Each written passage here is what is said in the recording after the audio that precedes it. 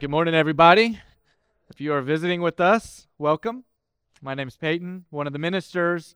And like Tracy said, we're going to be continuing this sermon series we're in, The Oddest Gifts of All. We're preparing our hearts to celebrate the birth of our Savior through this message series. And we're looking at these odd gifts given to the toddler, this baby Jesus, by magi and wise men.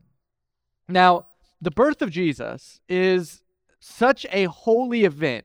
We recognize it. Even culture recognizes it as a holy event. But it is also an event that happened thousands of years ago. And it can be difficult, maybe even for some in this room. You can see the significance, but you're trying to connect what that significance has on your life today. What does the birth of Jesus have to do with my life? It's easy for us to picture it, but why? And it's easy for us to picture it because, well, many of us have had the picture put in front of us of the nativity scene our entire life in this season. How many of you, I'm curious, how many of you, show of hands, own a nativity scene? Put your hand up. Proud. Okay. You own a nativity scene. Keep it up. Keep it up, because I have another follow-up question. How many of you own more than one nativity scene? Keep your hand up. Okay, we got a couple here. How about two nativity scenes? Three? Got three? Okay, got four? Five? Okay, we're going to stop at five. Okay. So everybody that was over one, you know it only happened once, right?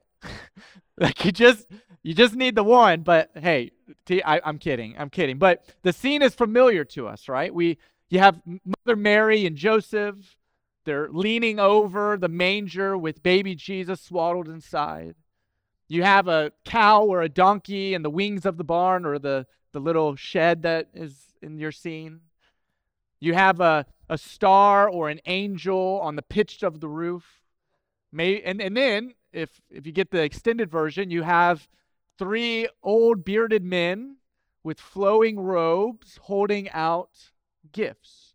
The magi, the wise men. Now, Tracy kind of revealed to us that we don't actually know how many wise men or magi there were. The text doesn't tell us that. We assume there are three because three gifts are given, but we actually don't know how many people came to worship Jesus that day.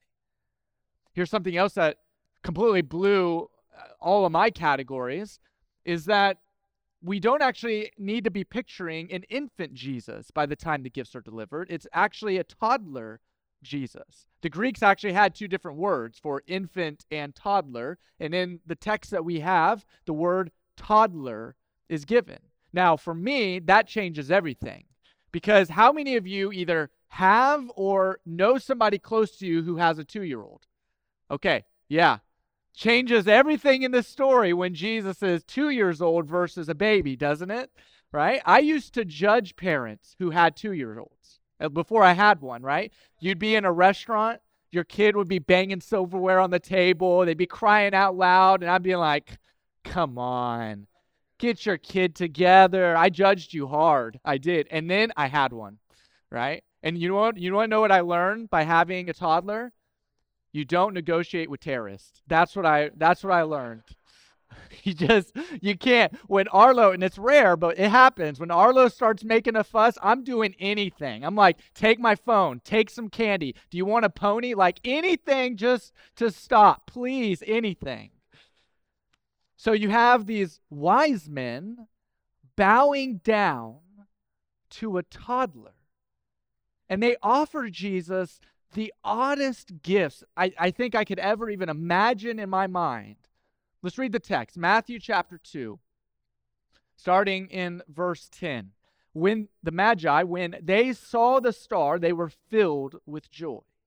They entered the house and saw the child, the toddler. They saw the child with his mother Mary, and they bowed down and worshiped him. How did they do that? Well, they opened up their treasure chest, and they gave him gifts of gold, frankincense, and myrrh. Now, we're going to talk about the practicality of those gifts, but just at face value, Those are some odd gifts to give a toddler, right? That's you just even back then, it would have been a little strange that a toddler would need things like this. And so what I wanted to do is I wanted to help you feel this story a little bit. So I went ahead and generated a list of odd gifts that you could receive this Christmas. Now, disclaimer, this list has zero spiritual value. So don't look for any kind of connection. I just want you to feel it. And I might give you some ideas for your Christmas shopping this season. So an odd gift that you could receive this year are a hand puppet of a squirrel. Now, I don't know why you would need this. I'm also kind of freaked out at how much that actually looks like a squirrel. I think Arlo loves squirrels in our house, and it's a pretty good deal. $8.68, you could gift this. And if you open that, I imagine you would say, that's a pretty odd gift. I don't know why you thought I needed this. Here's another gift that you could gift somebody, are big feet slippers. Now, Darian says I don't need these because I already have big feet. Thanks, babe. But you could. Maybe you... I don't know, maybe you have small feet. If you don't like the skin color, you can actually get them in green. Don't know why you'd want them in green, but you could. Maybe, I don't know if it's the Hulk or something, but again, $11.39, not a bad deal. Odd gift, but not a bad deal. Here's one, probably the oddest of them all. You could get a water painting of Nicolas Cage as a duck. I don't know where you're hanging this up, why you would need it, but if you opened it up on Christmas, I imagine you would think it was pretty strange. And you'd be odd as well for giving that gift to somebody. And then finally, the last one, probably my favorite, is a Ronald Reagan scented candle. Now, I don't think it's the most expensive, the second most expensive. You don't realize how close I was to purchasing this. My mouse was hovering over the buy now button because I was so curious, what did Ronald Reagan smell like? I need to know what these people know that I don't know. I need to know this information. You're welcome. My impulse, I was able to siphon it. Our house doesn't smell like Ronald Reagan, but yours could this Christmas. That is an odd gift. The Magi gave Jesus gold, frankincense, and myrrh. Odd gifts. Gold, just like today, has a monetary value. We'll talk about that next week of how, more than that though, gold actually symbolizes Jesus's kingship. Last week, Tracy talked to us about frankincense, this gift of frankincense. Now, frankincense has a lot of practicality. It was used for healing both outside wounds and inside wounds, but it was extremely valuable. It's practical, but frankincense was also burned as an incense, symbolizing Jesus' step into his holy priesthood. This week, I want to talk to you about myrrh. Like frankincense, it's a valuable gum-like substance. It grows on trees. It's mentioned actually 17 times in your Bible, both in the Old and New Testament. Occasionally, it's used as an antiseptic. Jesus was actually given myrrh mixed with wine on the cross. It would be used to numb pain. It's used to clean out disease and illnesses, things that aren't good for you. It's a cleaning agent. Another very common ingredient that myrrh was used for was embalming. Whenever they embalmed, myrrh was the main ingredient that they used to embalm the dead, something that they would do for Jesus, we learned from the text. So this substance is extremely valuable. It has practical use even for a young family with a toddler running around with scrapes and bruises and sicknesses, but even more so. What I want to talk to you about this morning is an Old Testament prophetic passage in Isaiah 53. And I want to show you how myrrh represents Jesus, the suffering servant, who was born into the world so that he could suffer and die on the behalf of all of us for the forgiveness of sins. Imagine today, if I could tell you who was going to the Super Bowl in February, you'd be pretty impressed. You might be able to find people who can do all the numbers and crunching and predictions and get it pretty high, but I could tell you exactly who's going to be there. In fact, I'm not just going to tell you exactly who's going, but the final score. I'm going to tell you who's going to win. You'd be pretty impressed. You may not be a betting person, but you'd want to be my friend all of a sudden, right? Yeah, you'd be all in on that. Okay, now imagine football holds its value for hundreds of years, and I could tell you the team and the score of the Super Bowl game 700 years from now. It wouldn't have any value for your life. It'd be like, okay, fun little nugget, but it'd be pretty impressive. And that is essentially what is happening in Isaiah 53. But before we read that prediction, let me tell you about a problem, because we have a problem. And Isaiah lays that problem out. Go ahead and turn your Bible to Isaiah 53. Isaiah lays this problem out to us in verse 6. Look at verse 6. It says, we all of us, nobody can get off of this list. Every single one of us are like sheep who have gone astray. Each of us has turned our own way. We are like sheep, like sheep. Say it with me. We are like sheep. That's not a compliment. Arlo loves sheep. We read our books and there's always a little sheep in there. He goes, bye. Like it's like cute and cuddly. He loves sheep. It's not a compliment to you though. We went to the zoo yesterday. It was a beautiful day, wonderful weather. We went and all the animals were out moving. And the Brevard Zoo, which we normally go to, they recently got lions, right? They have 3 male lions and they are awesome. Like you're there and even though they're like in the distance and they're sleeping, you can just feel the royalty, the majesty, the power in that giant animal. You're not like a lion. On the way to the lion exhibit, you actually pass by the eagles, right? They have bald eagles there. I mean, these things, their wings are spread out. They're just sleek and shining. Their feathers are shining on the sun. We have a whole country that is resembled by this bird. It's a powerful bird. You're not like an eagle. What are you like? You're like a sheep. It's not a compliment. Sheep are not the sharpest tool in the barn, are they? Like you can train a lot of animals. You can train a dog. I've seen dogs do amazing things. I've seen an elephant paint a picture before.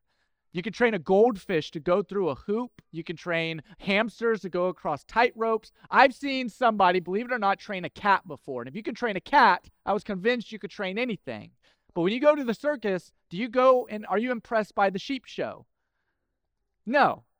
Right? You're not impressed by what sheep can do. Nobody's posting pictures about all the amazing things that their sheep can do. Because sheep are known for 3 major things. Number 1, they are weak. They are weak. They are absolutely defenseless against their predators. Wolves, coyotes, the likes. I think the only defense I could think of is they have the thick wool, and so a predator thinks it's grabbing onto it, and it rips away and it runs off. That's the only. They don't have claws. They don't have fangs. They don't have quills. Nothing to protect themselves. In fact, sheep, whenever they're being chased, they don't dart in different directions to run away and confuse their predators. They group together. They basically create a buffet line for wolves, and they're like, hey, here we are. Charles down there, he's been eating a lot and he has a limp. I'd choose him, but really, you can get any of us if you want. That's what sheep do. They are weak. Number 2, sheep are witless. They're witless. They literally follow each other into danger. I read this story, and I'm not lying when I read. You can look this up. This is a real story. In 2005, a shepherd in Turkey had 1,500 sheep, 1,500 sheep. Every single sheep followed the other off a cliff.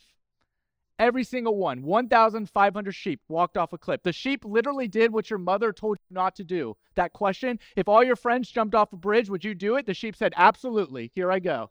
That's what the sheep did. 400 of those sheep died whenever they hit the ground. Luckily for the 1,100 after, they had a nice plush landing to land on at the bottom. That was bad. I'm sorry. But sometimes reality is just funnier than jokes. But sheep are weak, sheep are witless, and sheep are wayward. They're wayward. They like to wander. Hey, where are you going, little sheep? I don't know. I'm looking for happiness over there. There's a brand new gadget over here I got to have. Sheep are always looking for the greenest pasture. They're always moving to something better, and they end up in the jaws of debt and depression and despair. When the prophet Isaiah says you are like a sheep, it is not a compliment. Instead, he's saying we need a lot of help. We keep trying to go about this whole thing on our own, to fight our own battles, and we keep ending up on our backs, too weak to stand up,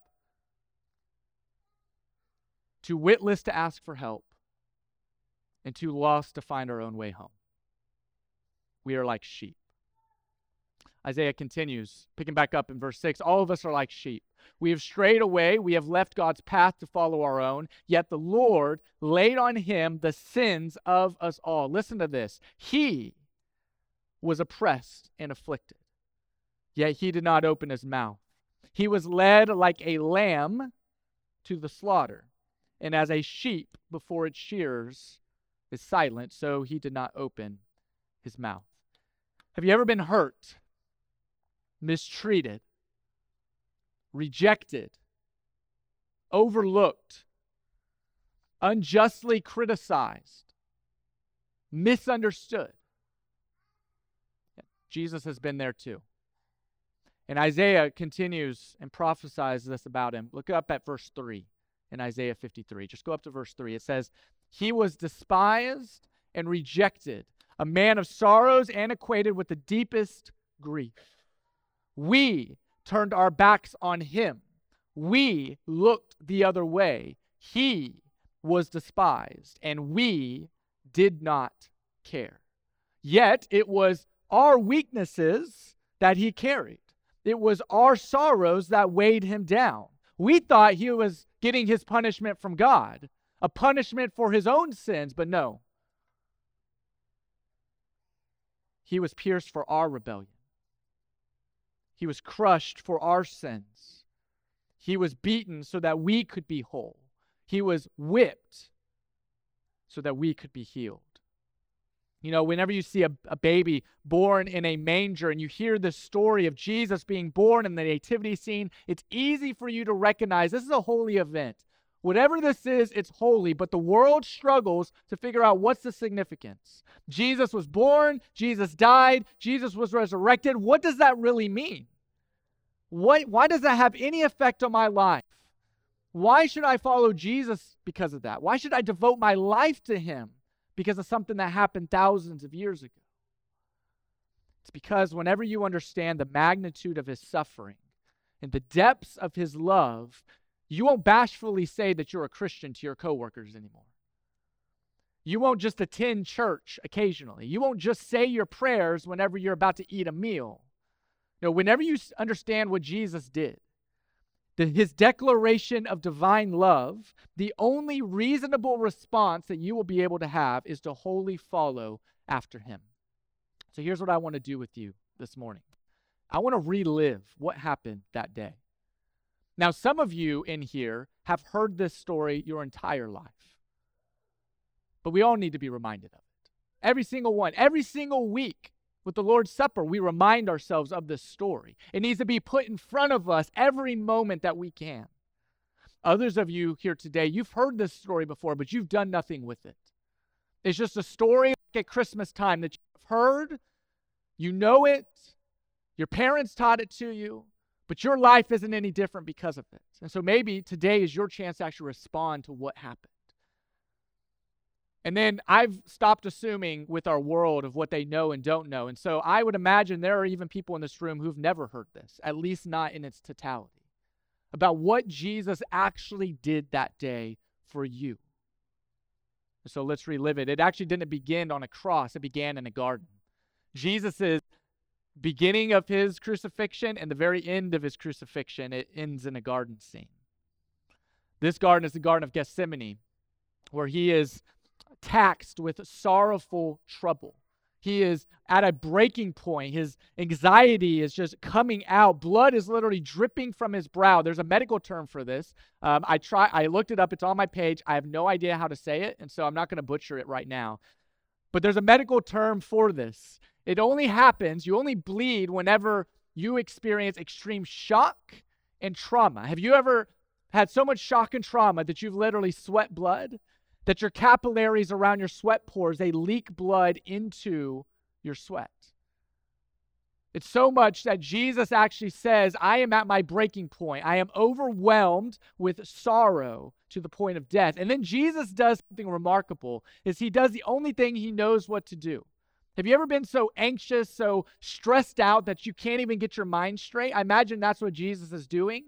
That's what's happening because he goes to the prayer that he gave his disciples, the Lord's Prayer, where it says, not my will, yours be done. It's the only words Jesus can get out of his mouth. Not my will, yours be done. But what is God's will? God's will is for torchlights to light up that dark garden. And they come and they arrest Jesus and haul him off to a trial where people literally look Jesus in the face and lie about things that he didn't do. They tell things that are untrue just because they want to see this man killed, and Jesus stays quiet. He doesn't need to justify himself anymore. He sits and he waits to be unfairly tried and sentenced to death by crucifixion. Not death that is rotting away in a prison cell somewhere. Not a quick death of like a beheading like his cousin John the Baptist, but the most excruciating version of death that wasn't to kill somebody, it was to make an example of somebody. That's the death Jesus will experience. And so his torture doesn't begin with his body, it begins with his shame. He's completely stripped of all of his clothes in a culture that rides on honor and shame. Whenever you strip somebody of their clothes, you are basically saying, this person, they no longer are human. They are no longer like you. They are like an animal, and we will treat them like that. And they do. They gather brush from the local landscape with thorns about 1 to 2 inches long, and they twist together a crown to honor Jesus the King. And they press those thorns into his scalp, but they're not done. They then have their way with Jesus, spitting on him, striking him across the face. They whip him in the back and beat him over and over as those thorns go deeper into his scalp. Isaiah actually implies in his text that they rip his beard out and they beat him so bloody that even people who love him the most don't even recognize him. Not that they're even there to see him at this point. Then Jesus is loaded up with the cross that he would die on and told to carry it to his death place. I actually tried carrying a 100-pound weight from here to Sexton Plaza a couple years ago. It was the most terrible experience I've ever had. And I am young and fit, and I wasn't beat. Jesus had to carry his cross. No matter how painful or excruciating he felt, 650 yards, known as the way of suffering, to the hill of Golgotha, the place of the skull. There, they laid the beam down and Jesus on top of it, and they took about 7-inch nails, rusty and sharp, and they began pounding them into the wrist and the ankles of Jesus. Now, don't imagine one single swing got it through the muscle and the bone and into the wood. It would have taken multiple painful, excruciating swings of a hammer, radiating pain through Jesus' entire body. They then hoisted him up on an instrument of torture that is reserved for slaves and traitors and the most wicked version of people. And there Jesus hangs next to 2 criminals, him, one of them. Excruciating pain. He's dying on the cross. He becomes weak from loss of blood. Your blood sugar's low and you feel faint? Imagine blood, your life, being dripped from your body steadily.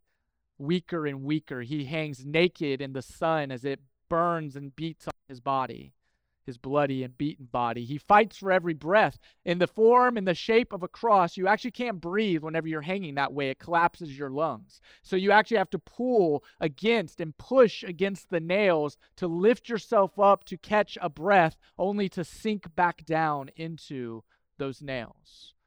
He would have been suffocating, bleeding out, and then it wouldn't have taken long for his shoulders to be dislocated, still fighting for his breath. And that was only the beginning. The most painful part was when the innocent one, the one who never sinned, who was born into the world to only love and to save it, He bore the sins of the world into himself. He became everything vile and filthy and unholy and demonic. He absorbed it so that the world would be seen clean compared to him. And God, in his righteousness and holy, unable to be in the presence of sin, separated himself from Jesus. And he was alone, away from the people who loved him, away from the God who sent him. My God, why have you forsaken me? They offered Jesus at that moment some twisted compassion. They mixed myrrh with wine, and they offered it to him to numb the pain. But Jesus refused it. Why? Why would Jesus refuse the little bit of peace that he could have in that moment? Because he didn't want to numb the pain. He wanted to finish what his Father sent him to do. The first cry of a baby in a manger, the last cry of a man on a cross, saying, "It is finished." Isaiah 53, verse 8, unjustly condemned, he was led away. Nobody cared that he died without descendants, that his life was cut short in midstream. But he was struck down for the rebellion of my people. He had done no wrong. He had never deceived anybody. But he was buried like a criminal in a rich man's tomb, Joseph of Arimathea. Skip down to verse 11. When he sees all that is accomplished by his anguish, he will be satisfied. And because of his experience, my righteous servant will make it possible for many to be counted righteous, for he will bear all of their sins. You know, this is what sets Christianity apart from any other religion. Buddhism, Hinduism, Islam, New Age, you do your count. Just go down the list. It separates it. It's the bloody death of a helpless victim. That's what distinguishes the gospel. That God loved you so much and didn't just say that he loved you, but showed it by giving his life on a cross. And myrrh, this embalming material presented to a toddler at Jesus at his birth, declares that this child is born so that he would die. And that is the beauty of the gospel, however strange it might sound to the world. That is good news beyond measure because it shows what God is willing to do for you. To how far to the ends of the earth, to the ends of all pain and suffering that he would go to be with you. That he would send his son to be crushed for our rebellion so that we wouldn't die, but that we would live. I don't follow Jesus because I have to. I don't follow Jesus because I have nothing else better to do, or because I need an insurance policy when the world ends, or because I enjoy the great people that are in this church. That's not why I follow Jesus. I follow Jesus because of what he did, because of what he gave me, because of the gift that was given. The gift of myrrh to a baby Jesus reminds us of the greatest gift that was ever given, hope in eternity with our Heavenly Father. Let's pray together. Heavenly Father, we thank you. We thank you for the gift that is indescribable. God, we can use words and talk and emotions and feel it all we want, but it's something that we will never fully grasp. It's something we forget too often. It's something that we put to the side during the holiday season. We focus on other things, on gifts and trees and snow. But God, help us in this season remember the gift that was given. The strange, odd gift of myrrh that reminds us of the greatest gift that was ever given. Father, help us be convicted by the vile filth that lives and exists in our heart. The reason Jesus had to come was because of the pain that I bring into this world. Father, in this season, help us remember that what was done has already been done. Jesus has already gone to the cross. He's already done those things for me. The question is, what do I do because of it? What is my response to the gift? Will I leave it? Will I take it? Will I remember it? Will I forget it? Will I pass it on, or will I hoard it to myself? What is my response? Father, may we never forget the greatest gift that was ever given, the gift of our Savior Jesus, his life, his comfort. Everything that he had to offer, he gave it. Father, what are we willing to give? What are we willing to give in return? We say this prayer in the name of our Savior Jesus, who made this possible, who gave it all for me. In his holy name, we offer this prayer. Amen.